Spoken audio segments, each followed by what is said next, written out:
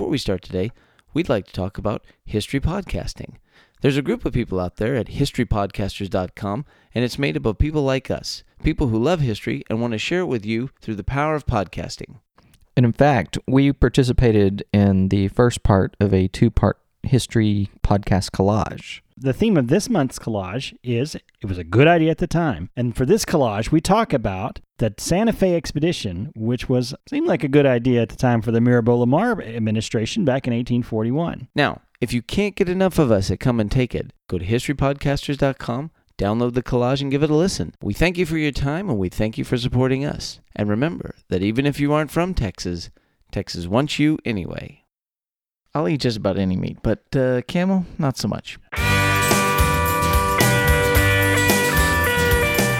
Howdy, you're listening to Come and Take It, a talk show about Texas by Texans, where three friends born and raised in the Lone Star State share our views on the history, culture, and just what it means to be Texan.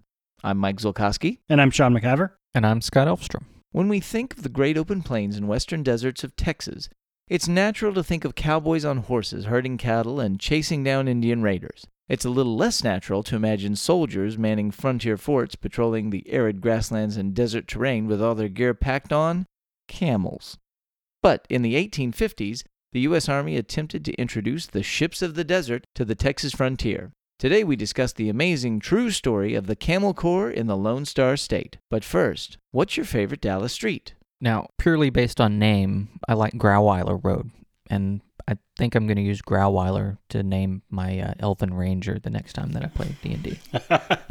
Well, if we're going strictly based on names, then I love the John Carpenter Freeway. Well, mine actually doesn't exist anymore. It is the Good Latimer Tunnel leading to Deep Ellum, which is now gone, unfortunately, thanks to the Dart. Oh, that makes me sad. Good Latimer's a good name, too. Sounds like a Christmas carol. Good Latimer. All right, now camels in Camels Texas. in Texas. We know that horses were first brought to the Americas by European explorers, and they thrived as both personal transportation and beasts of burden. We also know that horses and mules, while having greater endurance than a man on foot, they still required frequent watering and have difficulty going long distances in desert-type conditions. In the late 1800s, much of the southwestern United States was believed to be made up of large swaths of inhospitable desert. In fact, most of the Great Plains region that's just east of the Rocky Mountains was referred to as the Great American Desert. Of course, the definition of desert was a little looser back then.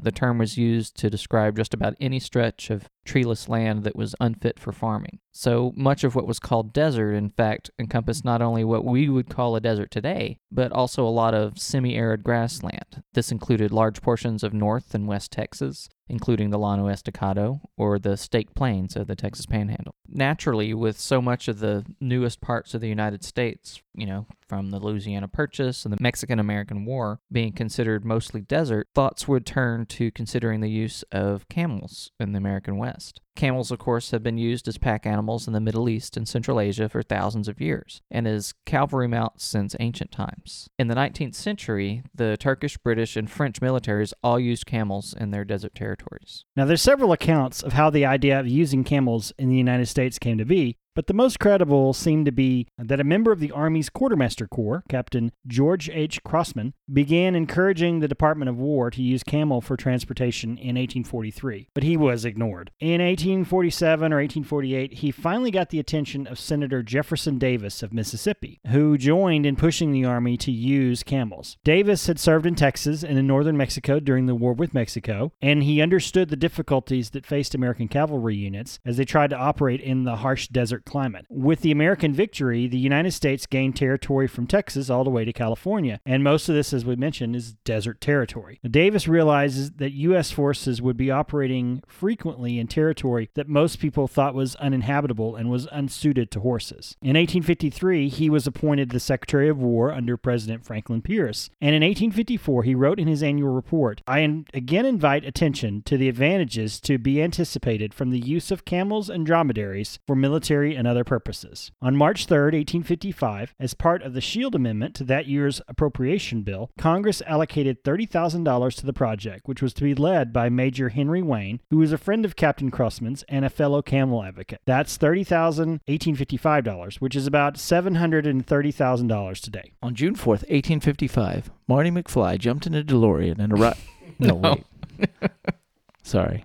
On June 4th, 1855, Major Wayne was sent on the Navy storage ship USS Supply under the command of Lieutenant David Dixon Porter and was dispatched to the Mediterranean Sea in North Africa to procure camels for what became known as the United States Camel Corps. They made stops in Tunisia, Malta, Greece, Turkey, and Egypt, eventually purchasing 33 animals, 2 Bactrian, which have 2 humps and are from Central Asia, 29 Dromedary, which is 1 hump and the most common type of camel that ranges from Iran to Morocco, 1 Dromedary calf, and 1 Bugdi, which is a cross between a male Bactrian and a female Dromedary. They also hired 8 camel drivers, most of whom were citizens of the Ottoman Empire, to aid in handling the new animals. The most famous of these was Haji Ali, later known as Hai Jali. All of this cost about $12,000. Their destination upon returning to the United States was none other than the Queen City of the West, Indianola, Texas. On April 29, 1856, the camels arrived at the port, but unloading had to wait. Bad weather meant the ship couldn't get close enough to shore, and it was too choppy for a shallow draft vessel to make the transfer. As a result, both ships had to travel to the mouth of the Mississippi to offload the camels and bring them back in an appropriate transport. It wasn't until May 14, 1856,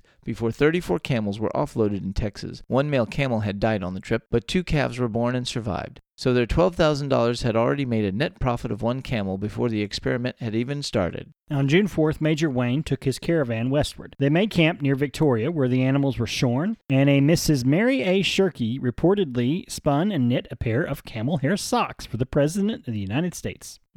Camel hair socks. Sounds comfy. Sounds woolly. Comfy, yeah, woolly.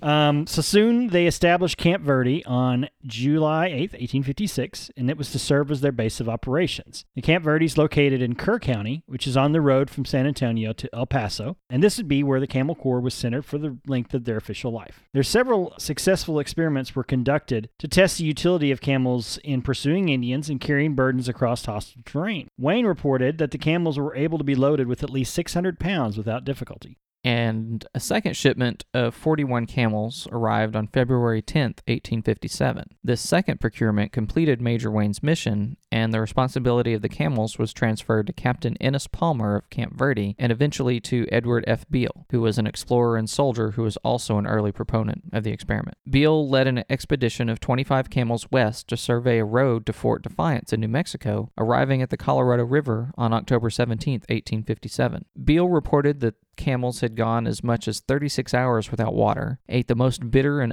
unappetizing of plants, and they were impossible to spook or stampede. By most strictly scientific and task-based measures, the camels were a great idea that proved to be worthwhile. In fact, after one expedition to Big Bend, Edward L. Hartz noted, "Not only the capability, but the superiority of the camel for military purposes in the badly watered sections of country seems to be established. The patience, endurance, and steadiness which characterized the performance of the camels during this march is beyond praise." Several civilian attempts were also made to bring more camels into the country, but they were generally blocked. In 1858, Mrs. M.J. Watson told Galveston port authorities she had 89 camels aboard her ship and wanted to test them out for transportation purposes. But one port official thought that she was using the smell of the animals as a mask for the odor of a slave ship and denied her attempts to unload. The ship sat in port for 2 months before she dumped the camels ashore in Galveston, where they wandered around the city and eventually died by either being slaughtered or neglected. A similar fate awaited a shipment to Port Lavaca in 1859.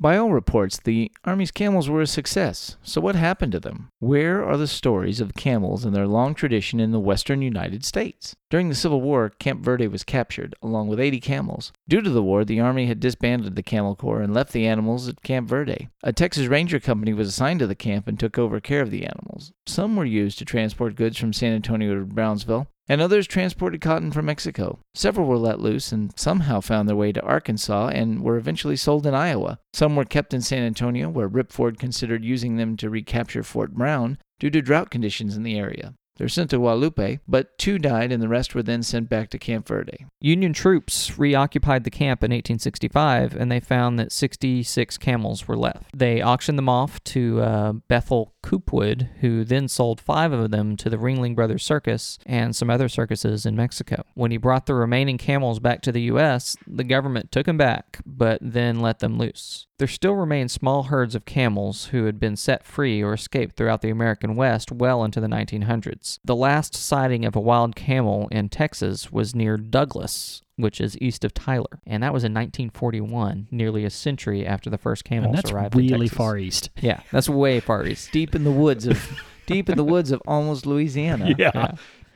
Despite all of their good points and successful experiments, the fate of the U.S. Camel Corps was sealed neither by objective testing nor rigorous field trials, but kind of by their personality. They smelled horrible and were hated by their handlers. They were more accustomed to more docile mules. They also terrified the horses and mules who hadn't been raised around camels. Arabian horses are raised around these other animals. All of this made combined operations next to impossible. So you've got men riding horses, and you're trying to pack all your gear on camels, and it just doesn't work. Yeah, you can't really do it.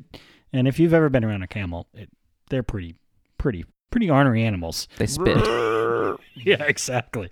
So the Camel Corps experiment did actually have some interesting effects on the course of Texas and U.S. history, as well as that of some other countries. So as the Camel Corps was being disbanded in America, in the United States, simultaneously in Canada, the British Columbia Gold Rush was going on, and camels were looked at there as a suitable pack animal for the Canadian Rockies. It at least was inspired by the Camel Corps, and it possibly included some former Army camels. Around 30 two-humped Bactrian camels, who are more useful for colder climates, were imported into British Columbia to ply the Cariboo Road, although they had a great deal less success than Texas camels. They still terrified horses, were loathed by their handlers. Apparently, their favorite food was clothes off of laundry lines. And they were just not suited to the rocky ground. It cut up their feet. And by 1863, the experiment was abandoned, and some camels were hunted for meat, while others escaped into the wild, where the last feral camel was reported as being seen in the 1930s. Now, culturally, the Caribou camels had a great impact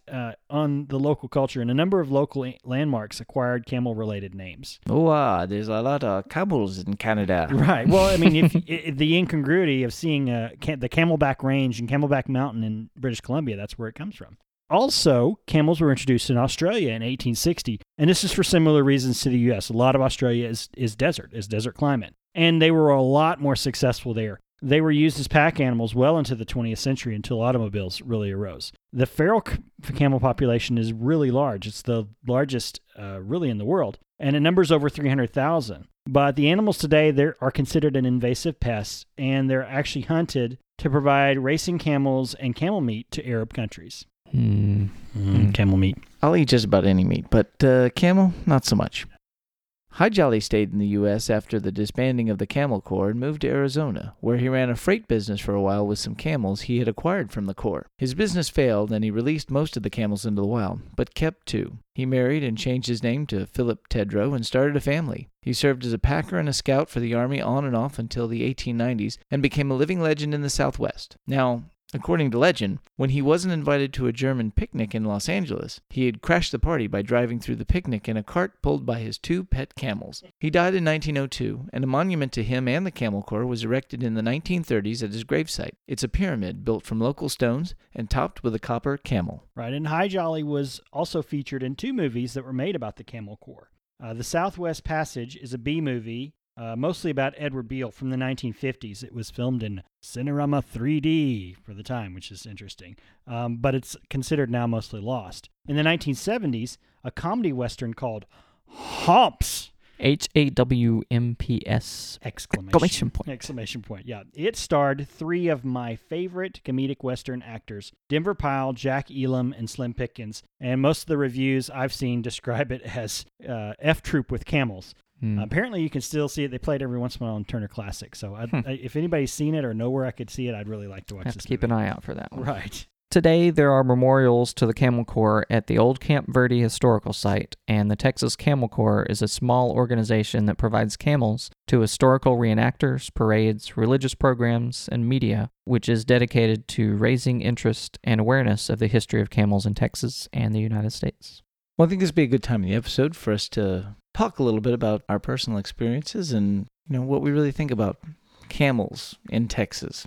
I don't know. It's just weird to picture camels out there roaming the plains. Right. I think about the movie Ride the Wild Country, which was a Sam Peckinpah movie from the 60s. And there's a scene at the beginning where there's a race between a camel and a horse. And the camel actually wins. And it's one of these kind of anti-revisionist Westerns, but it's a juxtaposition. And I think that illustrates this weird juxtaposition of the camel in the American West. It makes sense on paper. It is a great idea. Yeah. Well, I mean, more than paper, it made sense when they actually tested it. Yeah, they and said it worked. camels are like the best animal we have to do this, and the only thing that kept them from being more prevalent is people being stubborn and not liking them. Well, I think I've learned everything that I need to know about camels from The Mummy, Spies Like Us, and Hidalgo. Right. But this is an interesting story to me because, as many things have reflected as we've looked at this time period, good decisions do not abound. Like good scientific data of something that's effective and helpful and a good idea aren't always embraced when we look at this time period in history. No, not at all. And the other thing is they are yet another odd, strange immigrant group to come in through Indianola and to come into Texas. Like those camel immigrants. Yeah, the camel immigrants is like, but the incongruity of a camel walking around in Douglas, Texas in 1940. With Douglas, the prevailing image in my mind coming out of this is trying to imagine those poor camels, 80 camels wandering around Galveston Island. Right, yeah. You know, what are they going to do? Where are they going to go? Yeah. Well, it's funny, too. It's like 1941, so it's like the newsreel's like, wild camel was spotted near Douglas, Texas today. Take that, Mr. Hitler. Yeah. Oh. It's just funny. It's an oddity of Texas, and it's a delightful oddity of Texas. Yeah. So that's really why we embrace these strange things. I wish more people did know more about. I wonder if Creed Taylor ever passed through Camp Verde. I'm sure he saw a camel. I'm sure a camel wandered off into his property or something. Well, we should all thank Jefferson Davis for making our Christmas pageants so much richer in the modern times. Okay. Why is there a cowboy on your camel? Yeah. It's historically accurate. That wraps things up for today. You can find notes and links from today's show at brainstaple.com. We'd love to hear from you, so like and share us on Facebook, follow the show on Twitter at Texas Podcast, or go to brainstable.com and leave us some feedback. Be sure to indicate whether it's okay for us to mention you on the show. You can follow us individually too. I'm on Twitter at Mr. Jabba. And I'm Max Sean with 2 N's. And I'm Scotticus. If you like the show, tell your friends and please leave a review on iTunes. That really helps us out. We hope you'll join us next time, and remember that even if you aren't from Texas, Texas wants you anyway.